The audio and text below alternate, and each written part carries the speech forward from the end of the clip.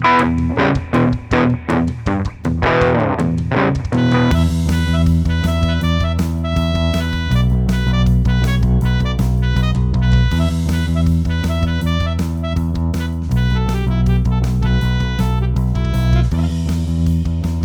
episode of Fusion and Hockey Podcast is sponsored by Sanborn's Boys.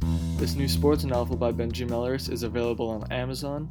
Order your copy of Sanborn's Boys today. Good morning, Taisei.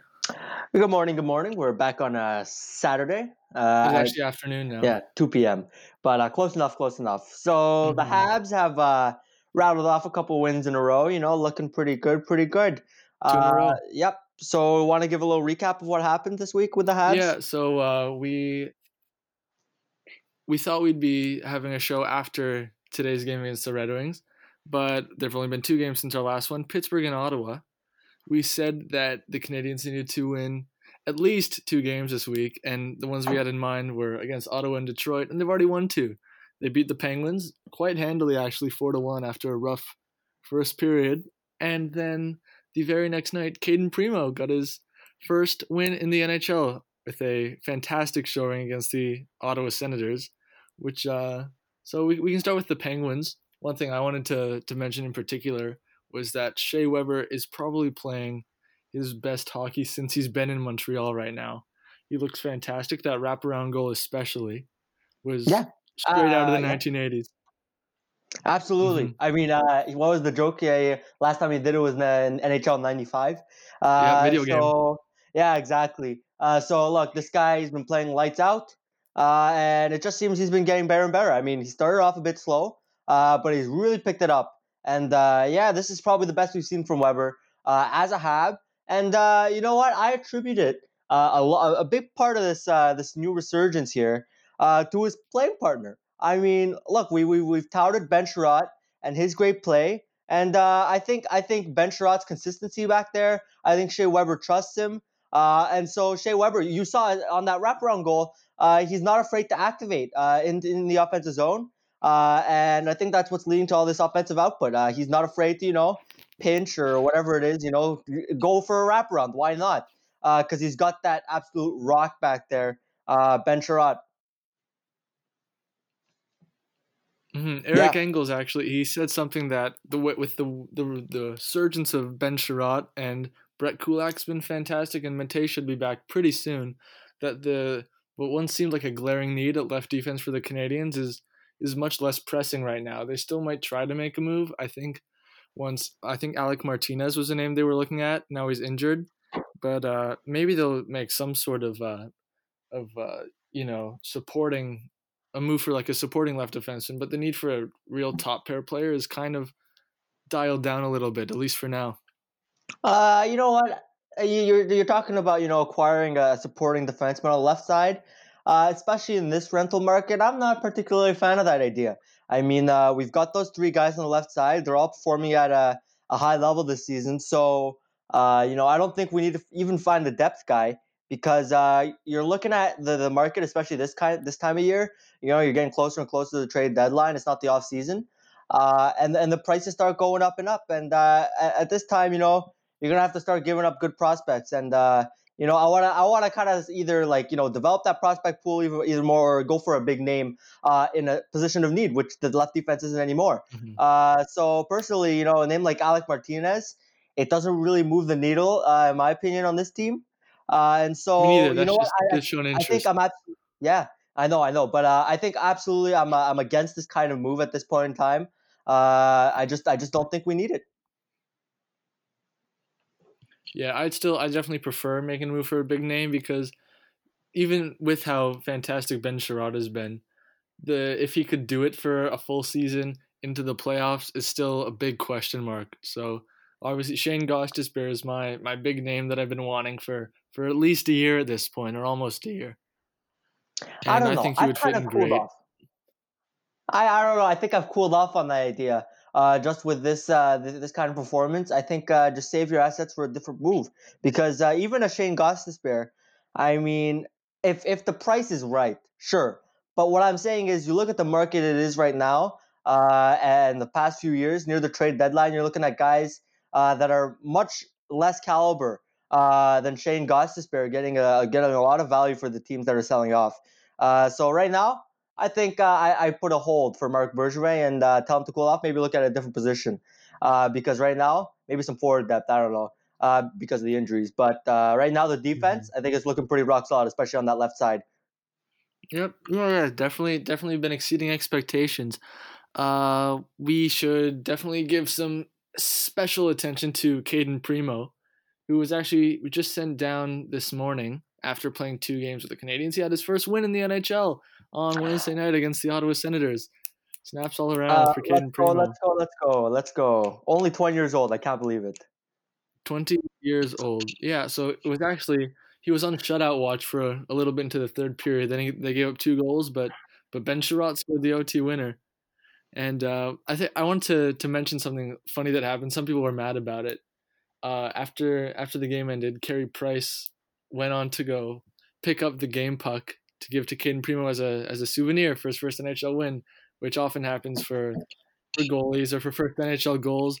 And what it looks like happened was Brady Tkachuk of the Ottawa Senators. You saw this, right? Yeah. He had played with Caden Primo before, I think on the U18s or the U.S. development program. Not exactly sure, but they've been teammates in the past. He went and picked up the puck, and it looked like he was going off with it, trying to steal it. And Carey Price kind of just stopped him in his tracks. And before I weigh in on this, were you pissed about that? I don't know about pissed, but it certainly didn't make me like Brady Kachuk any more than I do right now, which is a -2. But yeah, this guy, look, it's kind of a funny moment. I'm not angry by any means, but this guy's a dick. Let's, Brady Kachuk, I certainly don't like him on the Sens. I don't like him as a player, and I don't like him on that team. So, maybe if we picked him with that third overall pick, I'd like him a bit more. But this guy is a rat. He's an absolute rat. He reminds me of a young Brad Marchand. All right. Well, I'm sure he would like that. Personally, like some people are really upset. Oh, what a dirty, mean thing to do. Like, what? It's not like he tried to hurt him or anything like that. It's just a puck. It's just a souvenir, And what I said about it was it didn't really bother me that Brady Tkachuk stole Caden Primo's first puck when Caden Primo will be stealing games from the Ottawa Senators for years to come. Well, honestly, looking at the direction of that franchise, I don't think we'll need to steal any games. I think the Ottawa Senators will fold in on themselves. I think there'll be Ooh, pushovers. wow, that's Yeah. All right. rough. Shots That's fired. rough. Shots fired. That's harsh. That Yeah. is Well, harsh. Yeah, I have I no wasn't really affinity with bothered by sympathy for that. that Just kind franchise. of a Yeah. trying to get under their Me skin. neither. Caden Primo wasn't bothered by it either. I don't think. I think he just kind of like he laughed at it in an interview after. He's like, "Yep, that's Brady. That's what you expect from Brady. Can never surprise you." Yeah. All right. I think it was a bit of dickish, playful ribbing. That's what I call it. Yeah. So overall, Primo really impressed me in the 2 games he played for the Canadians, more than I was expecting. They sent him down today because the Canadians don't have any back-to-backs till after Christmas, so he wasn't going to get any playing time. They sent him to Laval. I think he's playing this afternoon actually for the Rocket. Oh. And Charlie Lindgren has been called up, presumably just to sit on the bench and participate in practice for the time being. Yeah, so this goalie situation, I don't know what's happening because, on both fronts. First of all, let's look at the backup front here. Because we're just going to accept the fact that we don't have a viable backup. I mean, you mentioned Charlie Lindgren. This guy's just a bench warmer. Let's face it, he's probably. I'd be surprised if he played a single game from now until Christmas break. So honestly, I think we're just calling him up to sit on the bench just in case Price gets injured, God forbid. And okay, that's that front. So what are your thoughts on that backup goalie situation right now? I think it makes sense that you're not gonna be playing Primo when it's not a back-to-back situation, especially before Christmas. And I definitely don't want him sitting on the bench not playing for 2 weeks. So I still think that right now, Caden Primo is number 2 on the Canadian depth chart. I think that after Christmas or when there's a back-to-back incoming, I would not be surprised at all to see Primo get brought up again to play in those games, to play in the backup goalie situations. I also wouldn't be surprised if they let Charlie Lindgren play a little bit because from when he's played in the NHL and in the preseason, he's been impressive, I've found. I'm not exactly sure how he's been doing with the Rockets so far this year, but I think it's really a possibility that Keith Kincaid is already number 4 on the depth chart now. And honestly, he's probably out of those three, out of Kincaid, Primo, and Lindgren, he's the one I'd be most surprised to see get into any more action at any point this year in the NHL. Really? Keith Kincaid, Yeah, you've already given up on him? not Okay. me. That I was just that. feel like Well, you think the team is giving up on him? I feel like if they wanted someone to just sit on the bench, they believed in Kincaid more than they do in Lindgren, they would have called up Keith Kincaid in case Price gets injured. But it looks like they have more faith in Charlie Lindgren, right? I don't know. I Doesn't that? think no. I kind of disagree with you on that because I think the point of this call up is, as I said earlier, just to sit on the bench, and you mentioned it too. So why would you call up Keith Kincaid if he's not going to play anyways? I mean, they talked about when they sent him down. They talked about building his confidence. Sitting on an NHL bench ain't gonna build no confidence out there. So look, I don't think in my opinion, I don't think the Habs have totally given up on Kincaid. And as a fan, ideally, I think you get Kincaid up and back out there if he manages to improve. Obviously, if he's not the caliber of a backup goalie, then obviously you don't put him out there. But ideally, in my opinion, I mean, look, I don't totally trust Charlie Lindgren. I have no idea what we have there, and I'd like to see Caden Primo develop a bit more in the AHL. So ideally, I think Keith Kincaid comes back up after the Christmas break if he manages to figure it out up there. Did the Canadians really say that they sent Keith Kincaid to the Rocket to build his confidence? Because I don't see Claude Julien Caden said Primo that. will be getting the vast majority of the start.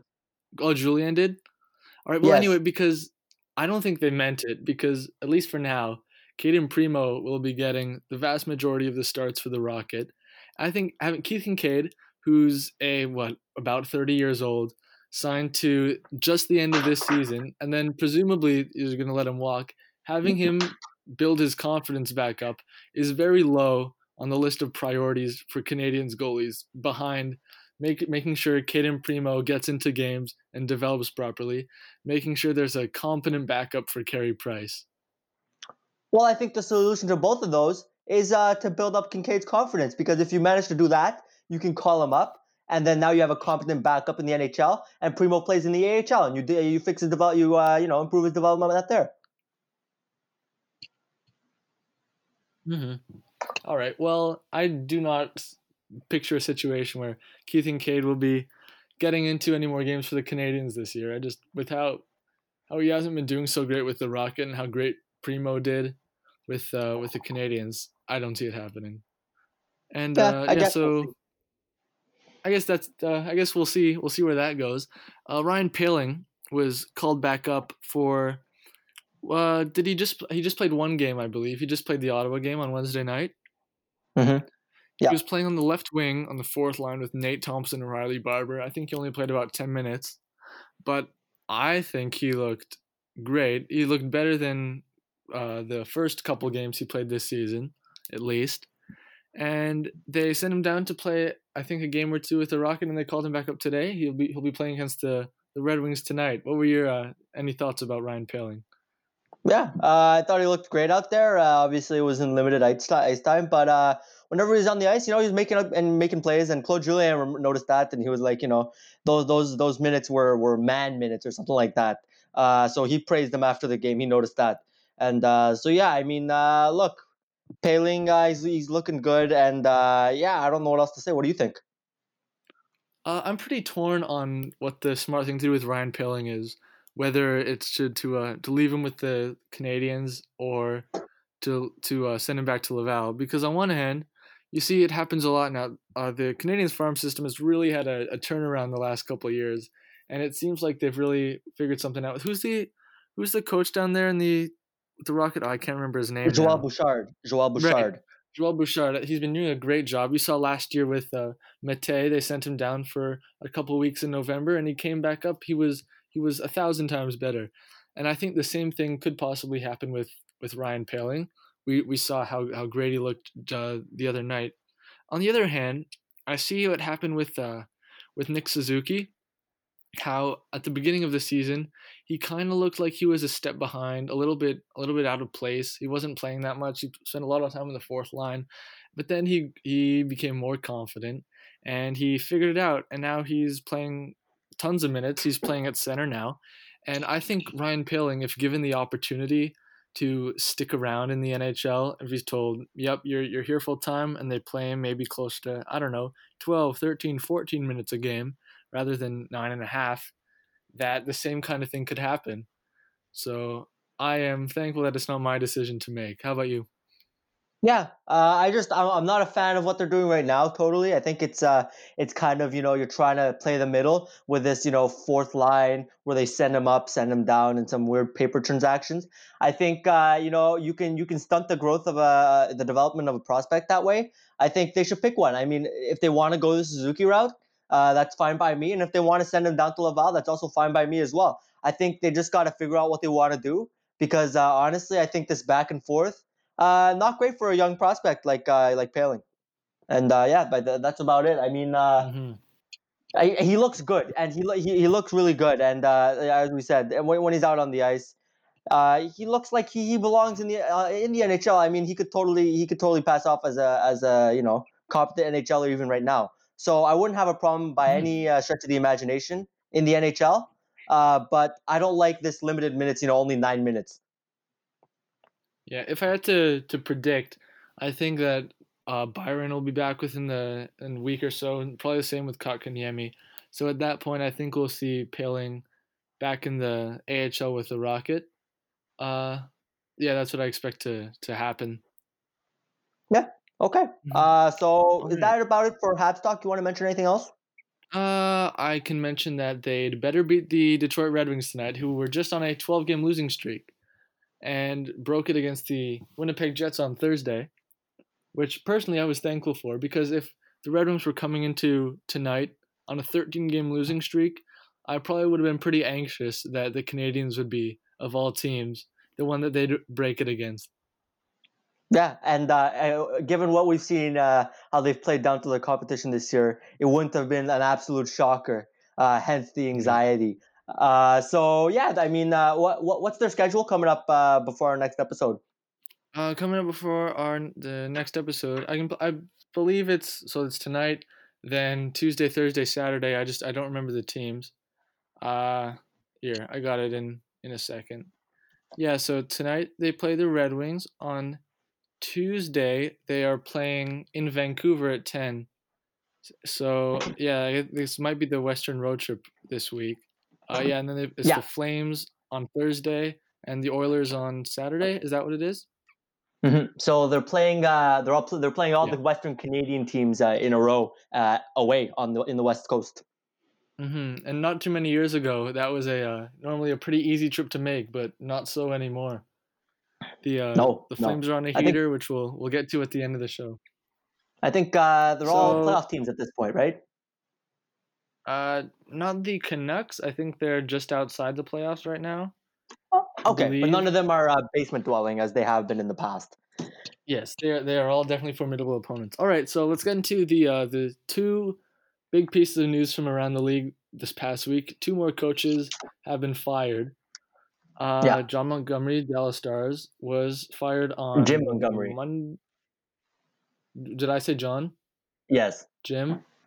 Jim Montgomery Yeah. has been fired by the Dallas Stars. I think that was on Monday that happened. And Peter DeBoer, San Jose Sharks coach, was fired on Wednesday evening. I might have gotten the days wrong. Anyway, sometime Okay. this week those happened. And amidst all the coaching abuse controversies recently, Bill Peters especially, and Mike Babcock to a lesser degree, there's been a lot of suspicion as to the reason for Jim Montgomery's firing, especially because we don't know why it was. The official release by the Dallas Stars was it was due to unprofessional conduct, because the Stars have been very good for most of this year, and there's really very little indication as to as to the main reason. And I don't really want to get into guessing or forming hypotheses because I don't feel like it's my place to do that sort of thing.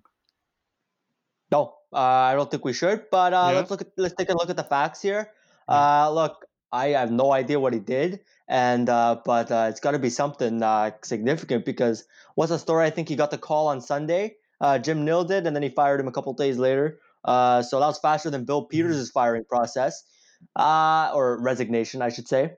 And so, look, I don't know what's happening here. It really came out of nowhere. You saw Tyler Seguin said it was an absolute total surprise for him.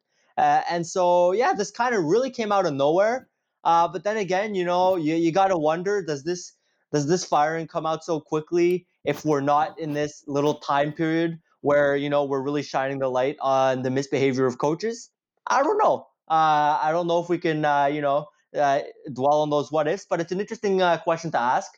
But yeah, I mean, look, the Stars were doing really well, so they turned it around. So it definitely wasn't a performance thing. And so yeah, I don't know what's happening. Looking forward for these Sharks. What about you? For the Stars, For the Stars, yeah, right. yeah. Whoop. One thing we should probably make clear is that I believe it's been reported that this definitely had nothing to do with abuse of any kind towards his players. So it was probably something to do with, I think Elliot Friedman said something to do with, I don't know, a kind of immaturity. I'm not really sure. And we can mention the new coach of the Stars. I think he has an interim tag, Rick Bonus. That's bonus Bownness, not Bonus. He has his coaching career in the NHL began his first time as a head coach was 1988 with the old Winnipeg Jets, and he hasn't been a head coach Jeez. in the NHL. He hasn't been a head coach in the NHL since the 2003-04 season with the Phoenix Coyotes. He's 64 years old right now, and it's been a while since he's been the head coach at all. I think he's had several different jobs as an assistant. I think he was with the Lightning for a little while. So yeah, I'm really curious to see how he does after such a long time off. This was before the full season lockout. That's a really long time, and the NHL is barely the same sport at all. So I'm not saying he won't succeed. I'm just very curious to see how it turns out.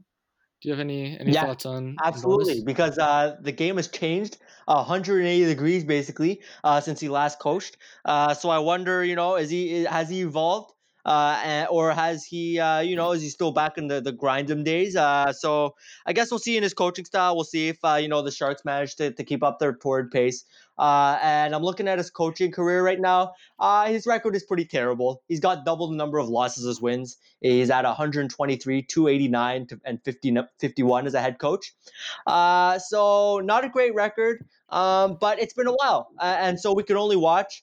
I personally I wouldn't put a guy who hasn't coached in 16 years behind the bench as a head guy. But then again, the options were limited at this point in the year, right? On such quick notice, right, for the Stars. So Mhm. yeah, I mean, I guess we can only watch and see if Rick Bonus has managed to evolve as a head coach. Yeah, well, it's not as if he dropped off the face of the earth and then showed up out of nowhere 15 years ago. He's been involved in the NHL throughout this entire time. So I know we do see some coaches that refuse to evolve, but he's been involved in the game. So I think it's definitely a possibility that he would understand the modern game at a pretty good level. His first game coaching with the Stars, they lost last night in overtime to the Golden Knights, if you were wondering, and they play Okay. Nashville again later today. All right. So the book isn't out on Rick Bonus just yet, and Nope. if he succeeds, he can see himself in line for a solid bonus. But anyways, so I think that's about it for the Stars. We'll just have to see what comes out on Jim Montgomery, and we'll see if maybe we'll get the reason why he was fired. Yeah, I So don't know moving on because to it's the weird yeah. because with Montgomery, it was because they didn't really tell you what happened. You would have thought like, oh, we'll find out like in 10 minutes or an hour or tomorrow, and it's been almost a week, and we have no new information. So I'm starting to think maybe we might not ever find out until I don't know if someone writes a book about it in 20 years if it hasn't happened by now. Yeah, it's a very strange situation. I mean, this kind of thing where you don't know the reason for anything, it usually doesn't last at all. You know what I mean? Even if the organization tries to keep it a secret, somebody usually leaks it. But so far, they seem to have an airtight seal on this story. And so, yeah, we can only wait and see if it comes out. If someone writes a story on The Athletic, we'll have to get behind that paywall. So Yeah, I think we yeah, can move on from the Stars and yeah. move Next on to the coach, other big firing that I hinted at in a mental slip up there. The San Jose Sharks. So they Pete fired DeBoer. Pete DeBoer Yeah.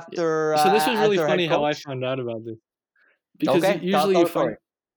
find usually like now you find out about stuff like this on Twitter, like someone like Elliot Friedman or Chris Johnson or Pierre LeBrun will tweet like, "Hey, hearing whatever DeBoer might be gone." But I was watching the Canadians game, and in the middle of the first period, the broadcasters Dave Randorf I think was like, and now we cut to Jeff Merrick in the studio with breaking news, and Jeff Merrick was sitting there with David Amber I think, and they were like, yeah, thanks Dave, Pete DeBoer has been fired by the San Jose Sharks, and it was like breaking news flashes across the screen. It was funny, it was very old fashioned. I don't know, because I haven't, you don't see news come across like that anymore, so I don't know, kind of enjoyed that. Just thought I'd throw that in. Yeah, a little Anyway, throwback to the carry on. pre-Twitter age. Anyway, Yeah. so we've seen the Sharks underperform all year. I mean, they went on a bit of a heater, but they seem to have really cooled down. They've lost six in a row. So Yep. Pete DeBoer is out as the head coach. I mean, this is one of the most talented rosters in terms of skaters in the NHL. So it's definitely shocking to see them, this far out and struggling so much. And so yeah, that's about it. But the main cause I would say is the goaltending, which has continued to be atrocious since last year. But it's just the Mhm. forwards and the defense just couldn't keep up the scoring to compensate. So what are your thoughts on this firing? Well, first of all, everyone made sure to make it very clear that this was only hockey related and nothing to do with the whatever Bill Peters or Jim Montgomery, any sort of alternative situation like that. This is just because the San Jose Sharks have been terrible, and he's been replaced by Bob Bugner, who coached Bob the Boughner. Panthers. Who coached the Panthers for a couple years, and he had been an assistant with the Sharks for a long time before that. Logan Couture loves him, I remember, because when the Panthers fired him, he said something like, "Oh yeah, I'm sure it's Bugner's fault," and then I think him and maybe a few other players directly asked the Sharks to bring him back, and they did. He's been an assistant with them. Now he's the head coach, but I do not see this problem getting any better for the same reasons you mentioned. Martin Jones, Aaron Dell simply cannot get the job done, and they're no longer able to score their way out of those problems. With Joe Pavelski's gone, we know how important he was to them. Maybe even more important than we even thought, considering their place in the standings right now. Joe Thornton obviously isn't the player he used to be, and that on the right wing, it's pretty vacant. Uh, they've had players like Lean Bergman and Marcus Sorensen playing bigger roles than they probably should be playing. Radim Simek is far too important to the defense than Radim Simek probably should be on a contending team. So even more than just goaltending, there are a couple holes on this team that are concerning. Well, first of all, I don't appreciate you trusting Redeem C-Mac's name like that. I mean, they struggled when he's out, and they went on the heater just when he came in. So I think he might be the key to the puzzle there. Anyways, I'm just kidding. Look, I think this team. You mentioned the holes in the offense. I don't know. I just think this team is the forward core. I don't think is nearly the problem at all. I want to bring the focus back to the goaltending a bit, and also so let's look at this little trend in the league. So the teams with the worst goaltending so far this year. I don't remember the numbers of the teams exactly off the top of my head, but basically what it was the bottom two teams. The bottom four teams in terms of goaltending. Two of them are outright tanking, and two of them uh, have had their coaches fired this season. It's the Sharks and the Devils. They've both have atrocious goaltending, and it's led to two firings. So my question to you is, which comes first in that sort of chicken and the egg problem? Is it the coach and the system, or is it just bad goaltending that's getting these coaches fired, or maybe these coaches don't deserve to be fired? Well, okay. These teams and the general managers for the Sharks and the Devils, I guess specifically, they know that their goalies aren't good, and they know that they won't be winning if the goaltending doesn't improve somehow. And they've been trying, I assume, to acquire better goalies. And because other teams know how desperate they are, the prices are probably just way too high. And if you can't do anything about the goaltending, then firing the coach is probably the last resort, just to show, hey, we know we're underachieving. Here's something we're going to try to do to fix it. And so, in terms of if the problem is actually going to get solved, I would say that's pretty unlikely. Every now and then, you'll see a goalie randomly turn it around under a new coach. We saw that with Bobrovsky a few years ago when he had a terrible start to the year, and Tortorella came in, and all of a sudden he was a 925 or whatever it was. But I don't see that happening with Martin Jones or Aaron Dell because they've just been that bad for a year and a half. And I also don't see it happening with Mackenzie Blackwood in New Jersey. Uh, did that answer your question? Yeah, yeah, and for both of these teams, I placed the blame on the general manager, whether it be Doug Wilson or Ray Shiro. Look, you came into the season knowing that you had a goalie problem. The time to solve it was is not during the season; it's during the off season. And the fact that both of these teams came in with the goaltending that they have, and both claim to be contenders, wanting to make the playoffs, they were just fooling themselves. And so I think, look, I think both of these John Hines and Peter Boer, both kind of unfortunate victims of their management going and their goaltending situation coming into the season. Because honestly, what more could they have done? Yeah, I'm willing to give Doug Wilson with the Sharks a little bit more of the benefit of the doubt than I am for the Devils. With the Devils, you knew Corey Schneider wasn't really any good anymore. He hasn't been good for a while, and you know Mackenzie Blackwood's only 21, 22 years old, and they acquire all these new pieces, exciting pieces. You should be able to find a a better goalie than that. With the Sharks, Martin Jones is locked up until 2024 at $5.75 million, which is basically unmovable. And on the other hand, he's also taken them to a Stanley Cup final in recent memory, and they got to round three last year with him in the playoffs. He showed flashes that he was still a decent goalie. So I have time for that where they have so little cap space to take their bets with Martin Jones. Maybe he can manage to turn it around somehow. Obviously, it hasn't worked out, and it looks bad in hindsight. But at the time, going into the season with Martin Jones as your starting goalie didn't seem like such a terrible disaster. Yeah, I don't know. I just think they going all in on Martin Jones, and I look at Aaron Dell too. They didn't try to get any sort of competent backup. He was atrocious last year. He's still atrocious, and so yeah. I mean, you mentioned their cap situation. They are very locked up. In terms of that, I mean, I don't know if they could have even signed that backup goalie.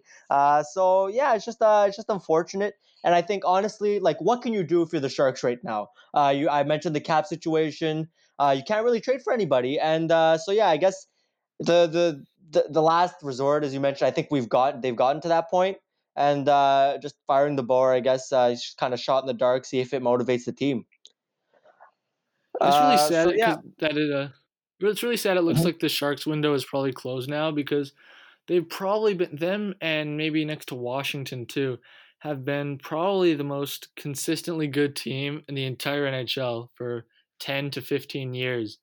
And they made the finals once, they made the third round many times, and they never got a cup out of it. And it looks like at this point, Joe Thornton, Patrick Marleau are probably going to be retiring with that one, which you hate to see. You hate to see it, you know. Yeah, it's unfortunate. I mean, you look at last year. If they have competent goaltending, I know Martin Jones showed flashes, but in the end, I think he was the reason why they got bounced by who was it last year? Was it St. Louis? It was St. St. Louis. Louis. I think, yeah, I think they get past St. Louis if they have, like, solid goaltending. So look, yeah, I don't know what else to say. The Sharks, unless Radim Simek can save their season when he comes back. Oh yes, I of don't course. see a turnaround in the near future. And so Yes. I think that's all we have to say for the Sharks. Yeah. Yep. Yeah. Okay, All right. so we all right. So we mentioned the Devils just now and how bad they were. And so they've continued their losing ways. I think they've lost 7 in a row coming into today. And so the we mentioned Taylor Hall, Colorado. Maybe they wanted to get it before Christmas break. And we've seen the trade stove heating up a bit there. Oh yeah. And so we've seen a number of teams throw their hat in the ring in the rumors in the race for Taylor Hall. So we have so far we've seen Florida and Arizona have been the big names to go with Colorado. We've also heard some rumblings from St. Louis. Yeah. Those are the And big so, what are four. your thoughts? Yeah, what are your Uh, thoughts? yeah. So last night leading into the game, I don't remember who. I think it was Friedman who said Devils will be holding Taylor Hall out of the game tonight for precautionary reasons, and everyone's starts freaking out. Oh, he's gonna get traded in a minute, 5 minutes, few hours, tonight, tomorrow. And obviously it didn't happen last night. It's probably, I would say, going to happen within the next couple days. Chris Johnson said he'd be surprised if Taylor Hall remained with the Devils into next week. Negotiations reached a different level of urgency tonight. That was last night. That was a few minutes before midnight. He tweeted that. So maybe even later today he'll be on the move. Uh, Colorado is still looking like a possibility. Arizona is a really interesting one for me because there isn't so much in the prospect pool besides Barrett Hayton. I can't remember who their first rounder was this year. Oh, Soderstrom, Victor Soderstrom, the Swedish defenseman. So they've got a couple good ones. I think a trade would mostly revolve around draft picks if it were the Coyotes. And I think Taylor Hall, honestly, I think he would be a fantastic fit. I think he could maybe get Phil Kessel going. They're two very, very similar kinds of players. That'd be fun to see play on the same line, and I think that would probably turn the Coyotes into favorites to win the Pacific Division. Yeah, I mean, if they wanted something to push them over the edge, Taylor Hall is definitely probably the guy there, number one on the trade market. And so Yeah, I mean Arizona, they've really turned it around this year. We've mentioned, I think they're like first or second in their division right now, out of nowhere, if you ask me. And so, yeah, this could be a move for them. I'm looking at Florida. Look, I think Bobrovsky might have turned the corner there. He's had 3 straight great outings. Oh This guy yeah. is a workhorse, and I think he might have turned around. Good for my fantasy team. Let's go, let's go. But yeah, any of these teams really St. Louis, Colorado, Arizona, Florida could really push them over the edge. I mean, Florida competing in the Atlantic, that's right now a deadlock tie with Boston losing 5 in a row. They still have a sizable lead, but you never know with that kind of thing. And so yeah, Florida, if they get Taylor Hall, I could Hmm. see them making a very deep playoff push there. Obviously, Colorado, they become unstoppable if they get Oh Taylor yeah. Hall. And St. Louis, they're the defending Stanley Cup champions. How can you discount them with the addition of Taylor Hall? So I think all these teams it makes sense, and I agree with you on the next couple of days front in terms of Taylor Hall. I mean, look, you don't bench a guy of this caliber if at this point in the season if you expect to trade him at the trade deadline in a couple months, right? So yeah, I think Hmm. definitely on the horizon here. And look, I think we can consider an emergency podcast episode as soon as that happens. No. Yeah, yeah. I think so. So if it happens tomorrow, I will probably be unavailable. But if it happens tomorrow, then possibly some point on Monday we'll record a short show breaking it down, discussing it whenever it happens this week. I wanted to go a little bit more in depth on possibility if he goes to the Blues. There's one thing that really sticks out to me about a key piece in a possible return because the Blues are really tight against the cap. So you're gonna have to send back, maybe even with a little retained salary on Hall, you're gonna have to send back a roster player that's making a fair amount of money the other way to balance things out. And I think it makes a ton of sense for the Blues to give up Jake Allen as part of the return for Taylor Hall, obviously with whatever young players, prospects, draft picks are involved. Jake Allen would, I think, immediately become the Devils' number one goalie. He signed for this year and next. He is 29 years old right now, so not an ideal age for the Devils, who are meant to be contending within, I don't know, 2 to 3 years from now. Well, I But, thought their window opened today, but or this year. well, I you think would that's have what they thought were so. hoping. Yeah, What's the, but yeah, I agree with you on this. It's a very interesting idea, Jake Allen. How has he been doing this year? Jake Allen has been playing. He's been the backup to Bennington. I believe he's been fantastic in that role. I'm going to look at the numbers right now. Yeah, he's played only 10 games, but he's a 925 save percentage and a 234 goals against average. So those are very good numbers for Jake Allen. And he's been a starter before, so if he could manage to, but the problem with him was consistency over the length of an entire season. And at this point, I'm not sure if he's going to work that out, or maybe he is better suited to being a backup, or maybe being a tandem goalie with Mackenzie Blackwood. I think that could work out nicely for the Devils. Yeah, absolutely. And it'd be real funny if they made somehow made a playoff push after they trade Taylor Hall. I think that made me laugh pretty. That would make me laugh pretty hard. I do not see So that happening. I know, but you can always imagine. Mhm. So anything else you want to say on this front? One funny thing I saw, Yeppo on Twitter said, Taylor Hall's going to be traded. We're only a few days away from figuring out who's going to win the 2020 draft lottery. I thought that was Hey, pretty funny. Yeah, that's Taylor pretty good. Hall, draft lottery king. All right. Absolute stud. Okay. I'm very excited to see where that ends up. It's not that often you get a big trade like this happen in December. You know, like No, no, you don't. There was the Duchesne three-way trade in November a few years ago. Besides that, at this time of year is usually pretty quiet in terms of big trades. We saw Chandler Stevenson about a week ago to Vegas, he's been lighting it up. But obviously Taylor Hall's on a different level. Yeah, you really don't see these these blockbuster trades near Christmas time. And hey, maybe we'll see a Christmas Day trade. You can always see, but that's a while No, from now. Anyways, no, yeah. that's the roster freeze. They have the roster freeze over Oh, Christmas. right. Anyways, Yeah. yeah, Remember closer. a few years ago, just like a few hours before the roster freeze, Montreal was very close to acquiring Wayne Simmons from the Flyers for Nathan Beaulieu and Sven Andrighetto. Do you remember that? No, I don't. I think that was 2016, and the Canadians were on a losing streak, and it was reported like, yeah, this is going to happen. Montreal was Wayne Simmons to Montreal for Sven Andrighetto and Nathan Beaulieu, but I think it was the Flyers at the last second who said, never mind, we'll hold on to Wayne. So I was disappointed about that, but that was right before Some the fortunate. 2016 Would roster freeze, I think, or 2015. I don't know, sometime around would have been there. a good trade. Would have been All a good right, trade. yes, So surely would have. we could change gears a little bit to another Yeah. big bit of bad news for hockey, and we've talked a lot about hockey Hmm. culture the last while, and this Yeah. certainly does is not a good look whatsoever. And and I'm talking about is Akim Aliu. Uh, Hmm. who was it that reported the story? You want to give a little summary? I actually I don't know who reported it first. Do you? I'm not sure. I think it might have been the Wall Street Journal. Anyways, I'm not too sure who it was, but anyways, story came out here. I think it was with the Colorado Eagles when Yeah. Akim Aliu was part of that team.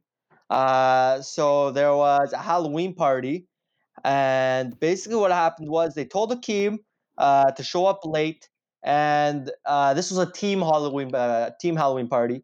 And basically, the bunch of them got together, and they got one of the members. I think he was part of the staff, and they dressed him up as Akeem Aliu, and they put him in blackface.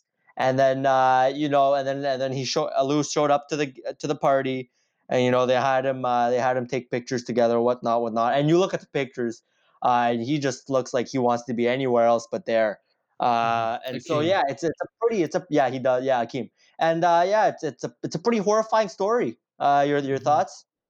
Yeah. So this was 2011. This was in the Eagles were an ECHL team at the time, and obviously, wearing blackface is a really big deal, and obviously, it's a bad thing to do in any situation.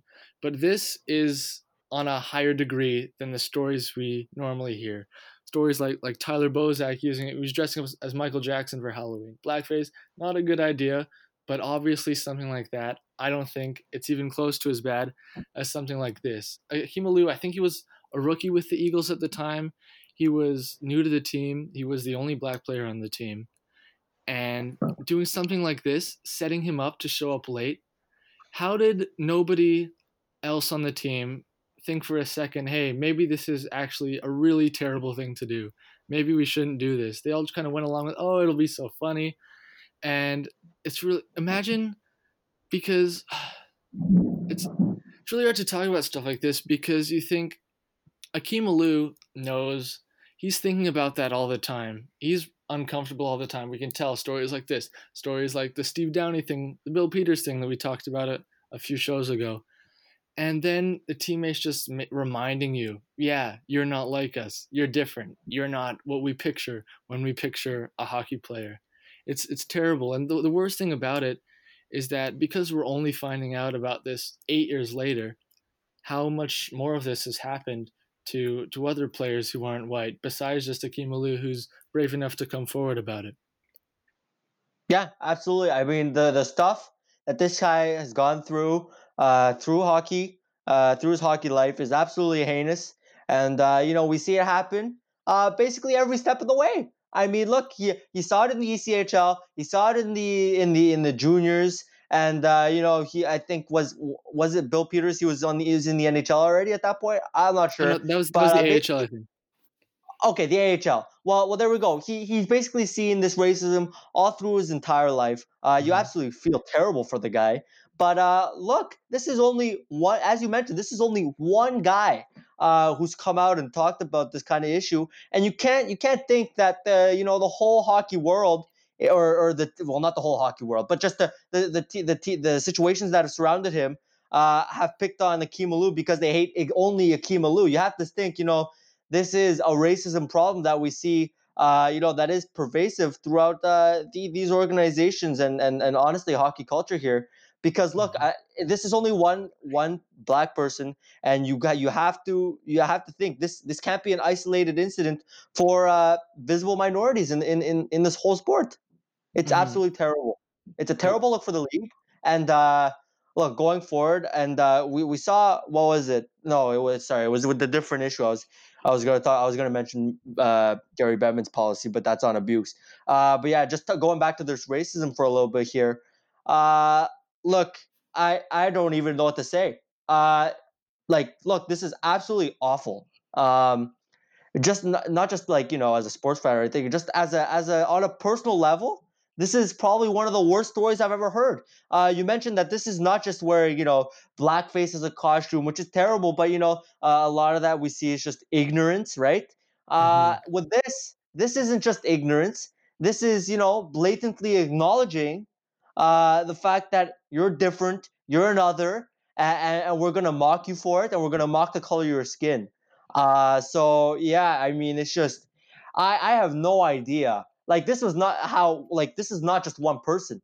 I mean, this It's a was whole this team. was I mentioned before, this is a team party, and nobody stood up and said, "Guys, this is an absolute horrible idea." And I mean, I think this speaks to a lot of not entirely, but a lot of the attitude that we see in hockey culture. I mean, not just active participants, but a lot of bystanders who won't speak up. And yeah, it's just a problem. I don't know what else Mm-hmm. to say. Few weeks ago, we had an episode that went really in depth on problems like this, problems with hockey culture. I think it's fair to say all of that still applies to this situation. In that episode, I think we criticized Gary Bettman for not mentioning anything about the Bill Peters situation, the Mike Babcock stuff, and that changed. I think it was 4 days ago. He he came forward with Bill Daly, and they've got a couple new policies in place, or at least vague outlines of plans that I want to bring forward. We can talk about them a little bit. Ready? Yeah. So, all right. So one thing he announced was that the quote vaguely was like, NHL clubs should be on notice that if they become aware of incidents which cross the line and don't inform either him or Bill Daly, that they should be prepared to face severe discipline. So I think some people were upset that they didn't specify what discipline they were talking about. That didn't really bother me because this is the kind of thing that has to kind of be on a case by case basis, because obviously there are different levels of abuse and lots of different kinds. Some of them might just be worthy of a suspension. Some of them, like what Bill Peters did, are fireable offenses. So that particular statement doesn't bother me at all. How about you? Yeah, no, I think you're absolutely right on that point. I was going to say exactly the same thing. This is kind of thing where you definitely have to go case by case, and the people that want strict guidelines and clearly defined penalties. I don't think that's a great idea. You mentioned those examples. I think you're absolutely spot on. So yeah, I think this case by case way is probably the best thing. But looking at this policy as a whole. I'm not too sure what to think about it, but the first general impression that I get is this is a lot of lawyerly stuff from the NHL, which we see a lot from the league. But I think this is just primarily a way for the league to cover its ass on this kind of issue, because they emphasized a lot, no surprises, and Gary Bettman emphasized that in the media and also to the teams privately. Hmm. So yeah, I mean, this just seems to be the league. They really don't want to see any more nasty surprises like this, the Peters and like the Babcock story. Yeah. So yeah, any other thoughts? Not on that one specifically. There are a couple other things Bettman said that I'm a little more skeptical of, or things that can be criticized. And the first one is that they've created a hotline in which inappropriate conduct can be reported anonymously for players, teammates, or NHL team personnel. And he says he can guarantee that they will be taken seriously. Do you have any thoughts about this hotline? It's very similar to what the NHLPA said a few years ago, that complaints should go through them instead of onto social media. I think it's pretty similar. Yeah. Uh, I'm very skeptical on this whole hotline on a number of levels. First of all, look, I don't know how much we can trust the NHL to do the to proactively whatever take these things seriously. I think over the past they haven't shown any evidence that they would do such a thing. And also on they mentioned that it's an anonymous tip line. Yes. I'm not too sure about that. I mean, like you can make it as anonymous as you want on the front, but I mean, look, how anonymous can this get? Oh, hello, NHL. My coach kicked me. Well, if it comes out that the coach kicked a player, well, if the coach has only kicked one player, well, it's not exactly anonymous anymore, is it? Hmm. Uh, and so, what you'd like to see is not just anonymity, which obviously in this scenario can't be guaranteed, but you'd like to see more clearly defined protection for these players that have been abused, and so that when they do speak out, they don't see any sort of retribution from the coach or the organization in any what way, whether it be being blackballed in a contract negotiation, reduced ice time, whatever it is. Yeah, exactly. Even though this is anonymous on the surface, imagine how hard it must be for a player. Say they are experiencing some kind of abuse at the hands of their coach. You have to think to yourself, is it worth it for me to notify the NHL and use this hotline? Because if I do that, then the NHL is gonna notify my coach. I think that'd be how it works, and start an investigation. And my coach is gonna know that someone on the team ratted him out, and then that just probably ruins the entire dynamic of the locker room, and could theoretically or send a team onto, I don't know, some losing streak, could get the coach fired. But if it takes a while to get the coach fired to make change happens, then then uh, then who knows how long you'll be in that toxic locker room, or if your teammates might start turning on you if they like the coach, if they're friendly with the coach. So there's a lot to think about from these players' point of view. Would it even be worth it, you know, to use this hotline if I'm not even sure I'm going to have support from my teammates or even from the NHL? Yeah, I mean, you mentioned the creation of a toxic environment. I don't think that's the primary concern. I mean, I think when it comes to this kind of issue, whether the team might go on a losing streak isn't the first priority. I think we have to. This just goes back to addressing, the problematic coach-player dynamic that we have in these locker rooms that, in Yep. essence, are already toxic, no matter what situation you're in. And so, yeah, I mean, look, these coaches, I'm just thinking especially in the lower levels, yeah, that would be the kind of thing that would probably be on the forefront of a player's mind. It doesn't take precedence to any kind of abuse that would be happening in a locker room, but these are the things that a player would be thinking about. yeah, right.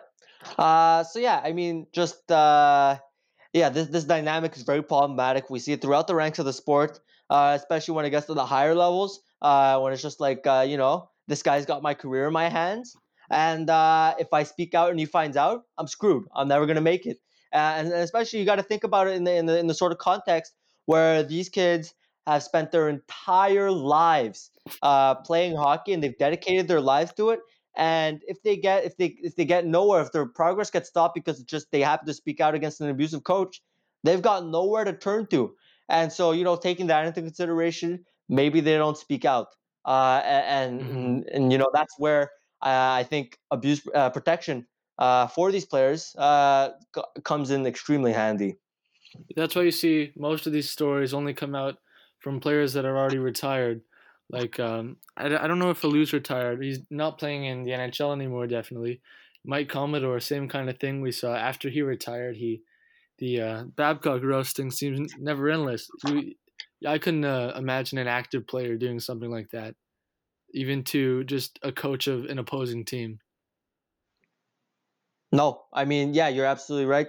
It's just that coach player dynamic, that problem we just see it magnified in the scenarios where it's just retired players that are talking, and when these active players are asked about it, they don't really say much. They don't want to put themselves in any sort of risk of being labeled as a problem or Hmm. can't be coached.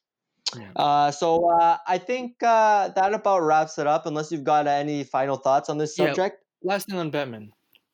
He announced new mandatory annual training program will be required for all head coaches, assistant coaches, minor league coaches, GMs, and assistant GMs on diversity and inclusion. Now, this is a good idea on the surface if they execute on it correctly. If if all these employees have the proper attitude about it, then I think it could be a major success. If they just have to, you know, take an online quiz for an hour over the summer, then I think this is nothing more than a publicity stunt for the NHL to try to show that they're doing something to educate their employees. And another thing I don't really like about it is that it's just once a year. Yeah, I think then it's this is just something that we have to do every year, something we have to, I don't know, speech that we have to sit through. I think the best way to do this is to have it happen consistently, like more often. Something, I don't know if it's not like listen to a speech every week, but teams should probably be employing people that focus on things like diversity and inclusion in the locker room, in the fan base too, in publicity, things like that are working on it all the time, constantly, so that actual change can happen. That was my thought when reading that. Yeah, you got to get these players engaged, and in order to do that, you got to make the program engaging, and so you it can't just be like, oh, I have my exit interviews today and also my abuse, what is it, learning. Diversity and Uh, inclusion. Yeah. Diversity and inclusion training. It can't just be like that. It has to be constant, and these players have to get it drilled in their minds that this is something serious, and that they need to be aware of constantly, because it is an important part. And if we want to grow the game, this is definitely this is something we have to take into consideration. Hmm. And so yeah, those are my thoughts on the issue. All right. So I we'll see. We'll see on Batman. We'll see how all that stuff turns out. I think that I can wrap it up on that for now. Now, we will be discussing World Juniors. Last thing. Sure. Yep. All right. So we talked about the World Juniors a little bit last week. Canada had released their preliminary rosters. We went over that, and now Canada basically they've made their final cuts. They made 9 cuts late on Thursday night, and I'm gonna go over them a little bit now. So we can start with the goalies, I guess. They cut Hunter Jones, the Minnesota Wild prospect. Um, so it's looking very much. I think it's actually confirmed 100%. They're taking 3 goalies to this tournament in the Czech Republic. It's smart, especially because the tournament is overseas, to take three goalies in case two of them happen to get injured, and you don't want to have to fly a goalie out for the game. Shows up 20 minutes early, whatever, whatever. So the three goalies are Olivier Rodrigue, Oilers prospect, playing in the QMJHL. Nico Dawes, who's really come out of nowhere, and with the I don't remember which team he's playing for in the OHL. He's had fantastic numbers. And the last one is Joel Hoffer, the Blues prospect. Going into the season, Olivier Rodrigue was probably the front runner to be number one. But from what I'm hearing people say is that Nico Dawes actually might be the favorite now. He was undrafted in his past draft. He's almost definitely going to go somewhere in 2020 in the NHL draft. And right now, he's the hot hand for Team Canada, and he's probably got the highest ceiling at this point. Tons of other teams in this tournament have a fantastic goalie. We mentioned Spencer Knight last week. Yaroslav Askarov with Team Russia might be a top 10 pick this upcoming draft. Justus Annunen has been fantastic in the Finnish league, and he'll be Team Finland starter. Hugo Alnefelt on Team Sweden. So all these teams have go-to guys in that. Lucas Dostal also on the Czech Republic. So I think that Nico Dawes, even though he isn't hasn't been drafted yet, I think he's probably the best bet for Team Canada to match up, or at least comparatively to some of these other goalies. I don't know if you have any thoughts about the goaltending. Yeah, sure. I mean, you mentioned this guy has the highest ceiling. I think with this kind of tournament, single format where you have the round robin, but then you have, your single elimination games. I think you see a lot of these games in the playoff rounds where a goalie gets hot and you see a team, steal a game maybe that they shouldn't win. And so I think when it comes to that, I mean, yeah, you pick the guy with the highest ceiling. The most potential when it comes to when you're facing maybe like a US or a Russia in the playoffs and you've got these elite goaltending prospects. When it comes to that, I think you got to look at a guy who can, potentially on any given day go toe to toe with these guys and come out of the game with a dub. And yeah, so that's my take on the Mm-hmm. goaltending situation. Yeah. All right. So they've got seven defensemen on the team, which is the standard amount they always take. I don't know if it's been confirmed yet for sure that Noah Dobson won't be released by the Islanders, but it's looking like a real long shot at this point, especially considering I think Nick Leddy's just been injured, so Dobson's now actually getting into games with the Isles and getting significant minutes. So the seven defensemen are Ty Smith, Jared McIsaac, the two returning members, Bowen Byram, Jamie Drysdale, the 17-year-old, Jacob Bernard Docker, Kalen Addison, and Kevin Ball. So Addison and Ball were the two that I wasn't sure were going to make the team, but Kalen Addison has been apparently great so far in the WHL. He's like an offensive defenseman type. He's pretty small. He was a second rounder of the Penguins, but I think he'll probably be one of the more like a power play kind of guy. Maybe sort of what Noah Dobson is, but not quite as good. And Kevin Ball is kind of the opposite of that. He's 6'7", Arizona Coyotes draft pick, big shutdown guy, and he's also got some good offensive elements to his game. The most surprising cut on defense was Thomas Harley, who was a Dallas first rounder. But looking at this list of seven defensemen, I'm not that upset by that one personally. Uh, there are some forwards cuts that I really don't agree with that I'll get to in a minute. But I don't know if you have any thoughts about these seven defensemen. Not in particular. I think this could be a very solid core if they manage to gel properly. And yeah, I mean, yeah, I was also surprised. I thought Thomas Harley would make the team. But yeah, I mean, obviously, not having Noah Dobson, an NHL player like him, it stings a bit. And we'll get into how another prospect, Kirby Doc, he didn't. It was formally announced that he didn't. He's not going to be released from Chicago. Yeah. And so you'd like to see both of these guys, be released from these teams. But I guess, just these circumstances when they're so good, the teams just can't afford to release them. So yeah, this defense is looking pretty solid, and it could be a solid, an above average D score if you ask me. Oh yeah, definitely for this tournament. One thing with I mentioned Jamie Drysdale specifically last week. He's the youngest defenseman on this team. He's a 2002 birthday. Um, I am expecting I'm expecting that probably going to be the number 7 guy on this team, much like Cale Makar was a few years ago. He might be getting some power play time, but he probably won't be playing that much.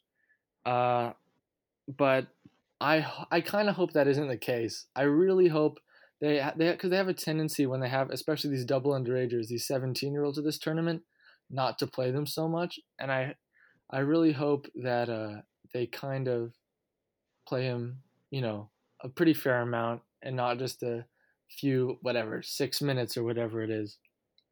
So I don't know if you have anything else to say about that, or we can move on to the forwards. Just one thing, just a quick comment. Yeah, you'd like to see, the talent match the ice time, and not the age. And we see that as a Hmm. bit of a problem in the NHL as well.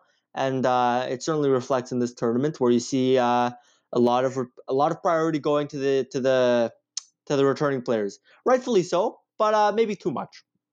Yes. I was kind of just about to get into that with the forwards. So the Team Canada still does have one more cut to make up forward. They have 14 forwards on the team right now, and I'm pretty sure the reason they're waiting it out is because Aiden Dudas is hurt right now. I'm not exactly sure with what, but they're unsure whether or not he's going to be ready for the tournament. If he is, then they'll cut somebody else. If he's not ready, well, then Aiden Dudas is the final cut, and they're down to 13 forwards. Um, so one thing I wanted to point out was it's kind of frustrating. Team Canada at these tournaments has a tendency to favor CHL players over NCAA players or anyone playing their hockey in the US, which you would expect for there to be some sort of bias, especially when it's like the same people that run these junior teams and these junior leagues that are running Hockey Canada. But I think Alex Newhook was one of the best forwards for Canada at the preliminary camp, and he was cut. He was the most surprising cut by far for a lot of these people, and he's playing. I don't remember where. It's somewhere in the U.S. He's not playing in the CHL. And Dylan Holloway also, who's playing at Wisconsin, is a draft eligible player. He was he didn't make the team either. So I don't know if you have anything to say about maybe if there's some sort of bias there that we know of. I think I think there is a bias for a number of reasons. I mean, first of all, the tape for these CHL players is a lot easier to access. One because there's just so much more coverage for the CHL compared to the NCAA, and also because as you mentioned, the selection committee, a lot of them do come from CHL backgrounds, and so that last bit, the CHL, the selection people, they probably do tend to favor their players. Let's not Yeah. kid ourselves. There is definitely a human element to this selection, and so yeah, I mean it's unfortunate. You'd like to see you don't like to see guys who go to the NCAA and get it. They don't the CHL players get a leg up, and so yeah, it's unfortunate. I mean, yeah, I personally am not a huge fan of the CHL. I don't think they offer Mhm. anything in particular over the NCAA, and so I certainly don't blame these players that go over to the US and get their college education, something that the CHL does not offer. So yeah, that's the extent of Mhm. my thoughts on this. It's also probably also worthy of mentioning that the bias also exists on the other side of it. Team USA is is known to favor NCAA players over American junior players, probably even more heavily than Team Canada does. The one that sticks out to me, the 2017 Team USA, very notably cut Alex DeBrincat, who was I think 19 years old at the time and having a fantastic year in the OHL. on pace for 50 goals, and they cut him. And that was probably the most surprising cut for any World Junior team that I can remember was Alex DeBrincat not making Team USA that year. They did end up winning the gold medal with two shootout wins in the semifinals and finals, but I think it's fair to say that it was not because Alex DeBrincat wasn't there.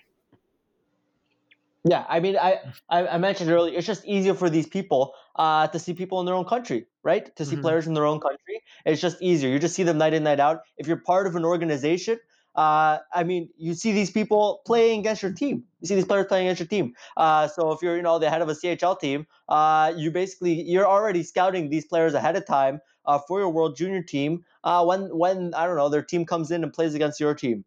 So I think it's just a matter of accessibility.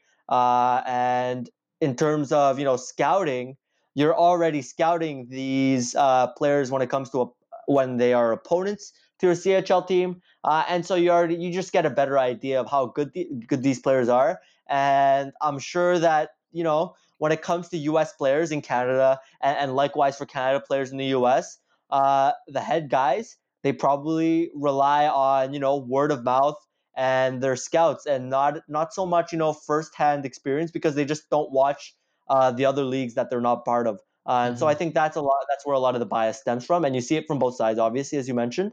And so that's just what leads me to believe that that's probably the cause. Yeah. All right. So I'm gonna go through the other forwards that made Team Canada. So besides Aiden Dudis, the 13 are Liam Foudy, Joe Valeno, Raphael Lavoie, Alexis Lafreniere, Benoit Olivier Groux, Akil Thomas, Connor McMichael, Ty Delandria, Quinton Byfield, Dawson Mercer, Dylan Cousins, Barrett Hayton, who was released by the Coyotes, and Nolan Foote. So those are the 13. The name that sticks out to me as the biggest surprise is Dawson Mercer. I believe he's a right winger, might be a center. He shoots right. He's a October 2001 birthday, so he's 2020 draft eligible. Byfield and Lafreniere are the other two 2020 draft eligible forwards that made the team. Neither one of those two were surprised. Dawson Mercer, I was surprised to see, not only because he made it ahead of Newhook and he made it ahead of Peyton Krebs, but there are other 2020 players, especially Cole Perfetti, who I thought had a leg up on Dawson Mercer. Any other names that you want to mention on that list? Not in particular, no. Other than it's nice to see Barrett Hayton. I'll be definitely cheering that guy on. Nice to see him getting released from the Coyotes. Big name there. So yeah, I think that's about it for my yeah.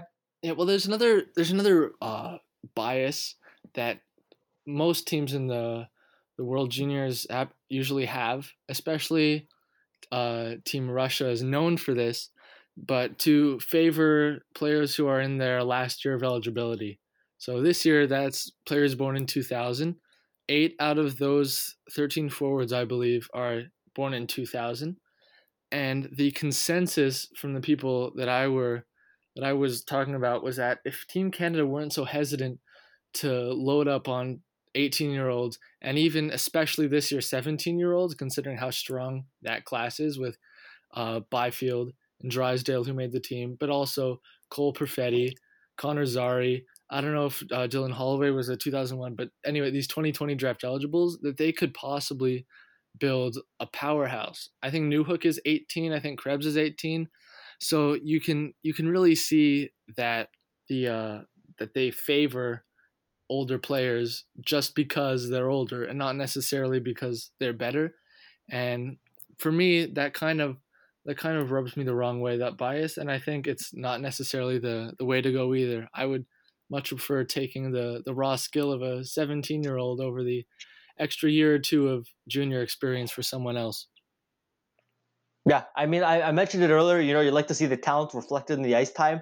That's just one thing. But also, I think this approach is very nearsighted when it comes to long term vision. You wanna win. You wanna build up Team Canada a bit, because we've seen some disappointing results recently.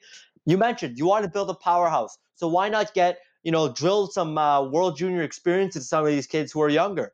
And that's, I think, how you really build a dominant team. And I think it's, especially when you have such a strong draft class as you mentioned, I think it's unfortunate that this bias exists.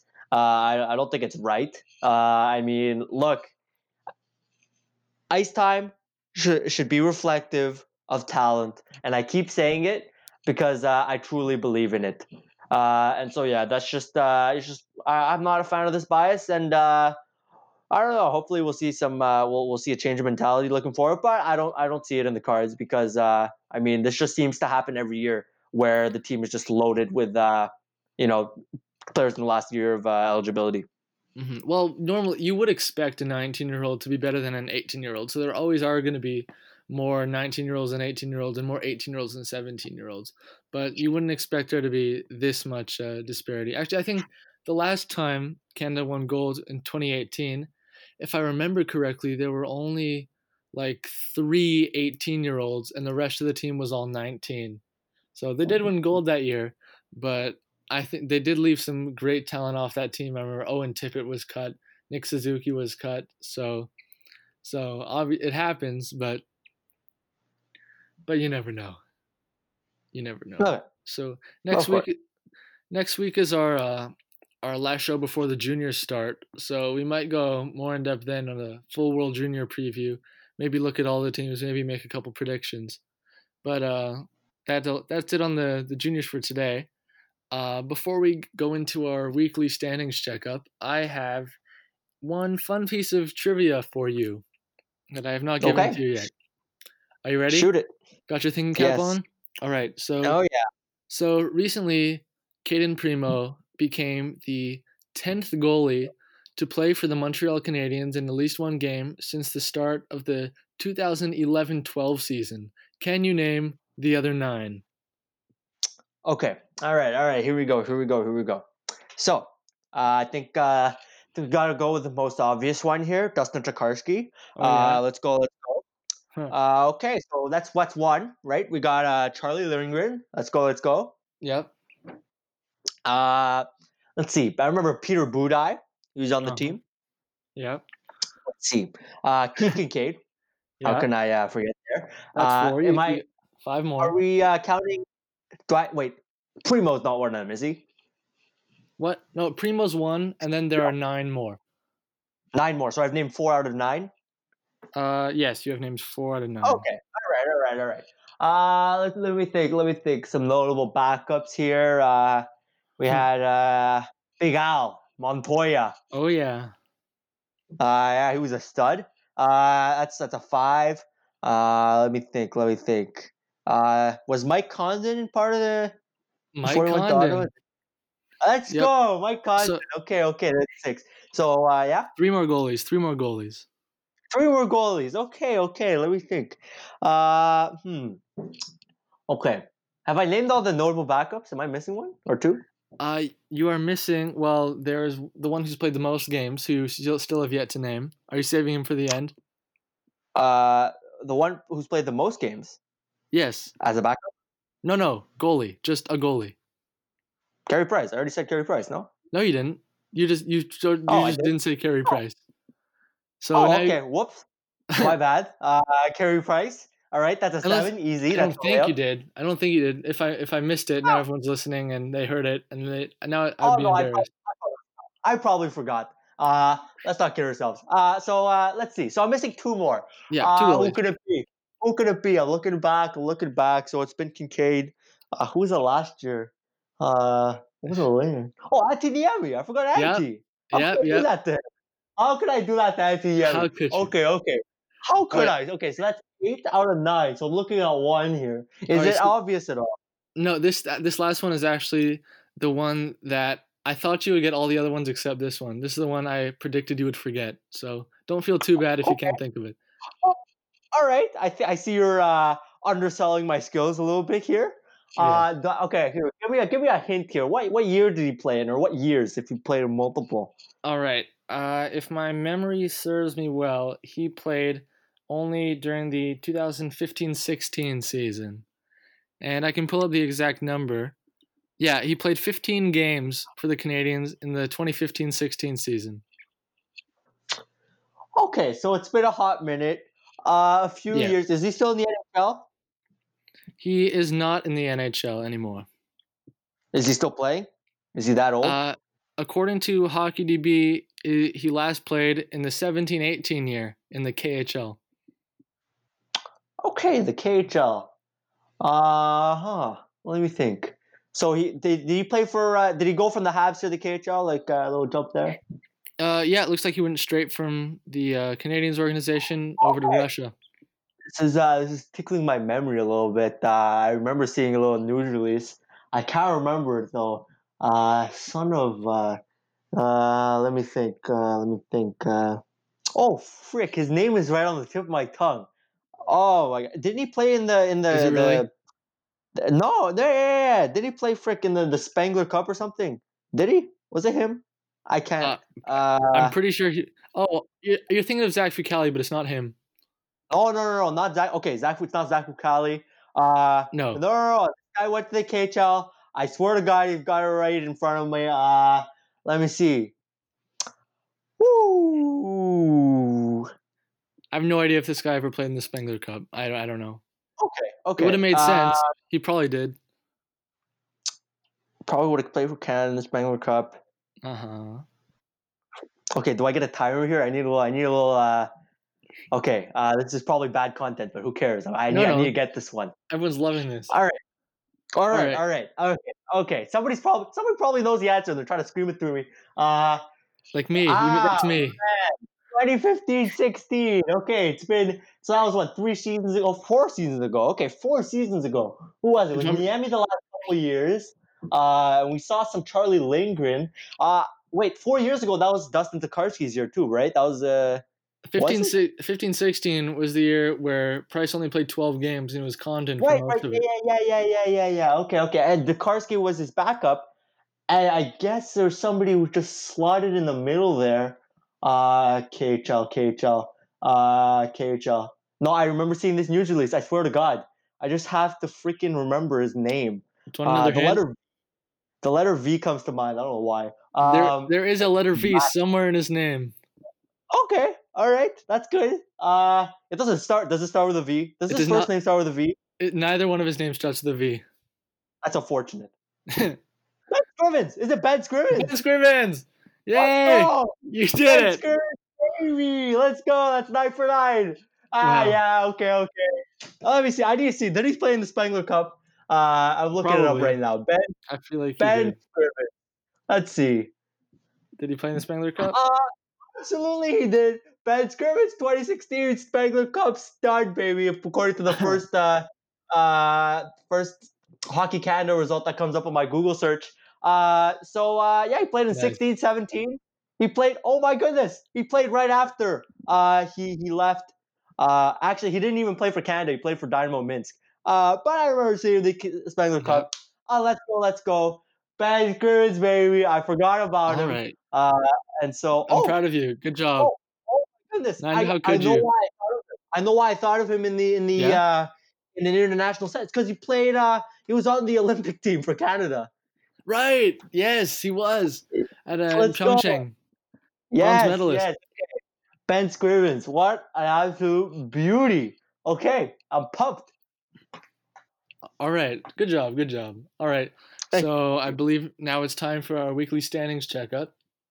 Okay, let's go. We could pull it up. All right. You said that the Bruins had lost 5 in a row, but it's looking like you lied, and it was actually only 4. Unless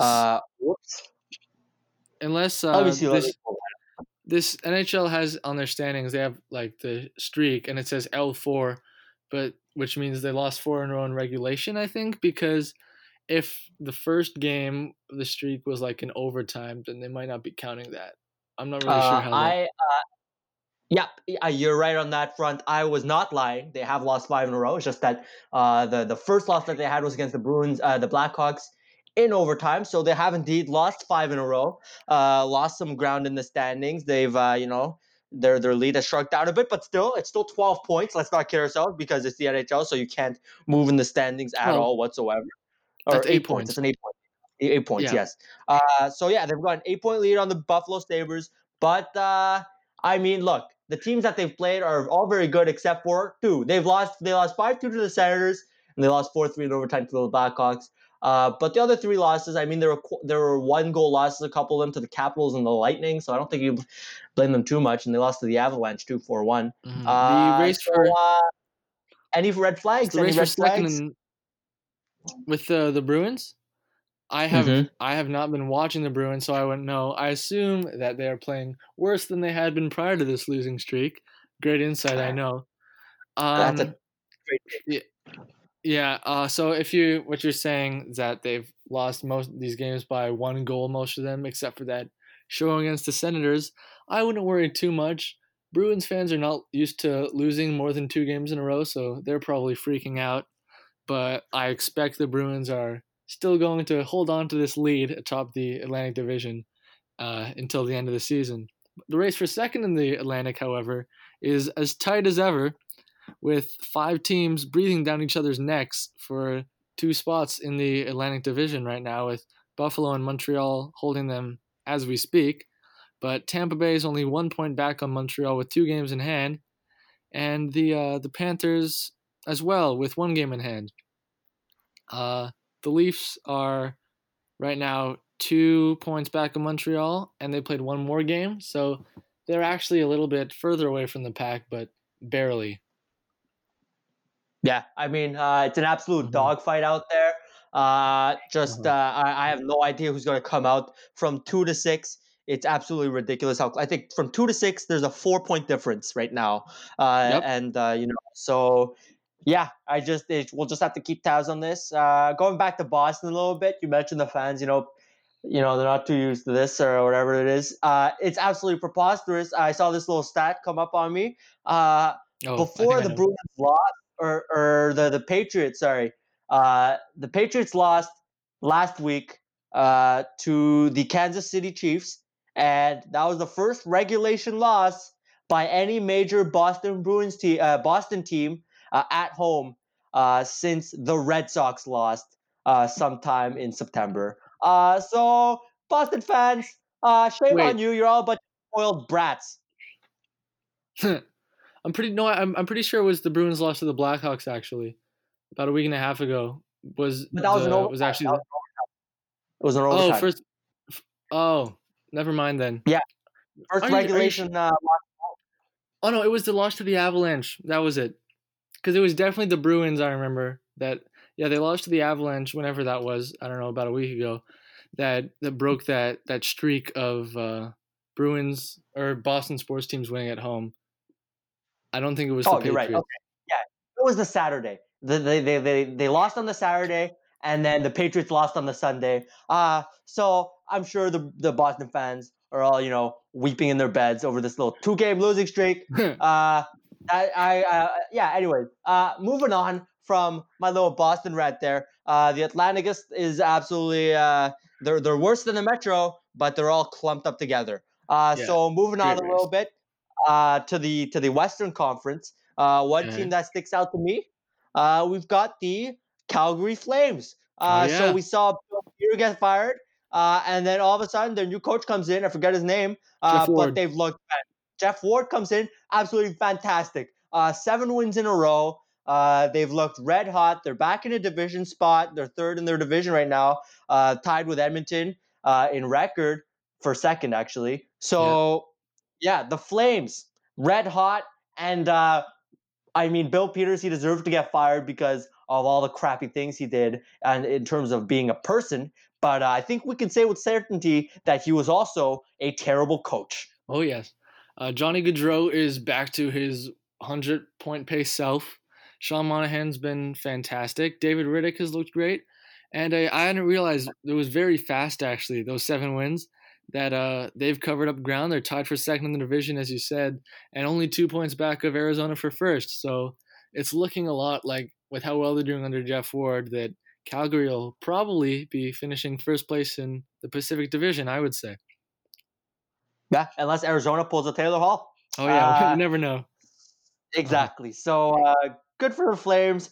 Feels good. They clearly were not in a good space with Bill Peters there, and happy to see that they're doing good. Any other teams that stick out in the league right now? Well, something that I'm just noticing right now in the Western Conference, right now Vegas is in the second wildcard spot with 39 points, and even though they Vancouver has 3 games in hand on them, they're 3 points back, and I feel as though I know 3 points doesn't sound like a lot, that I feel like at this point in the season, 3 points separating the second wildcard team and the team that's one spot out might be a lot. I don't know if I hadn't noticed that it actually was 3 games in hand, so maybe it's not as big a difference as you would think, but maybe the playoff picture is going to start to come together in the Western Conference faster than it is in the East. Yeah, maybe. I don't know. You just have to see how these games play out. I mean, Mhm. the schedule makers were just wonky this year. You look down Well, the list of playoff teams of teams that are just outside the playoffs. The Canucks have 3 games less than the Knights. The Wild have games less than the Knights, and the Predators have played 5 games less. And they're 6 points behind. Obviously, games in hand don't mean anything if you can't win those games. But odds are at least one of those teams can pull out like 2 out of 3 of their games in hand because there are a whole bunch who have played significantly less than Vegas. So yeah, I don't know. We'll just have to see. I mean, this early in the season, I don't know if the teams will separate that much. I mean, especially you see these teams, particularly Nashville. That team is very talented. They've just been underperforming, so we'll just have to see if they manage to turn it on, and they've got those games in hand for a nice little boost. And speaking of separation in terms of points, the Capitals have very quietly been gaining a bigger lead atop the entire league.